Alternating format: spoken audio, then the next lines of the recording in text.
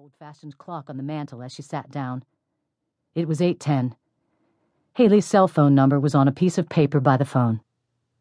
A high school classmate, Haley Patton, had contacted Reagan on Monday morning, just 3 days ago, after spending another miserable weekend without her beau.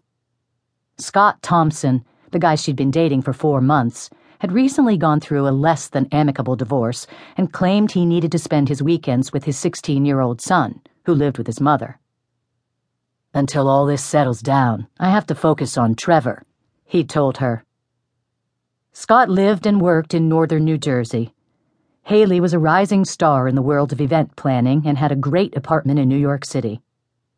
"Call me crazy," Haley had said to Reagan, "but how many 16-year-old boys want to spend nearly every Saturday night with Papa Bear?" "Not many," Reagan agreed.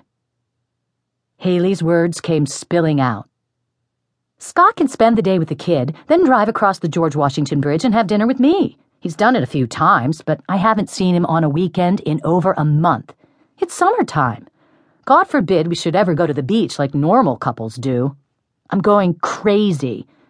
We have such a good time when we're together. He seems to really like me, and I like him. Maybe he does need time before getting involved in another relationship. But if he is giving me a line, I want to know now. He certainly loves going to the parties I bring him to.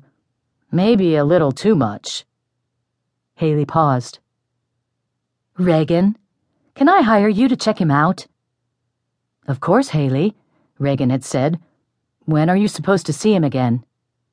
"Thursday." "What's he doing the next few nights?" "Beats me." "I can start today by following him after work." "Perfect." On Monday and Tuesday, Reagan had tailed Scott after he left his office. Both nights he'd gone to the gym, then straight home.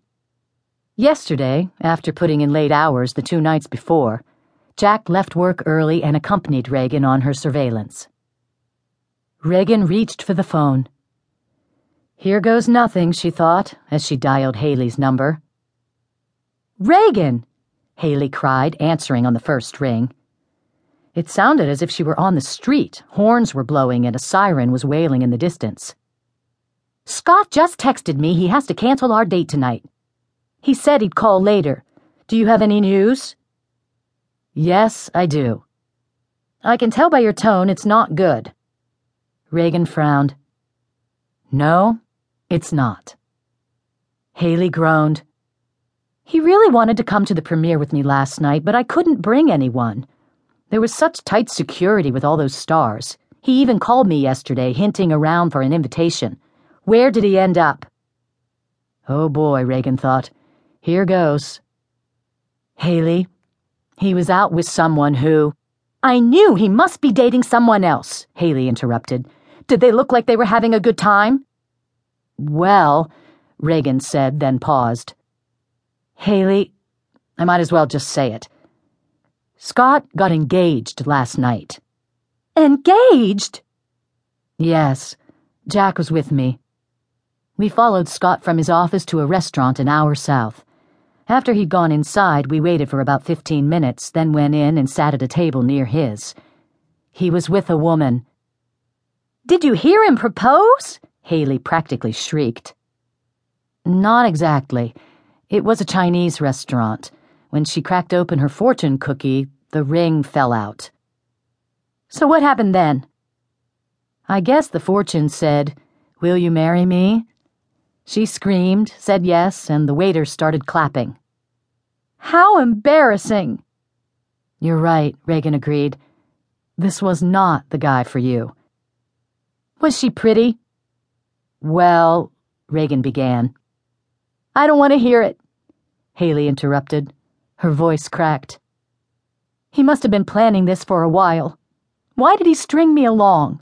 Just to be able to go to A-list parties and hot nightclubs? Was he just waiting to see if he'd get to go to the premiere last night before he dumped me?" "I don't know, Haley, but you're better off without him. He must have been lying to this other woman, too." "Reagan, I'm going to get back at him. Somehow. I'll figure it out. He'll be sorry, believe me." "Haley, be careful. Forget him."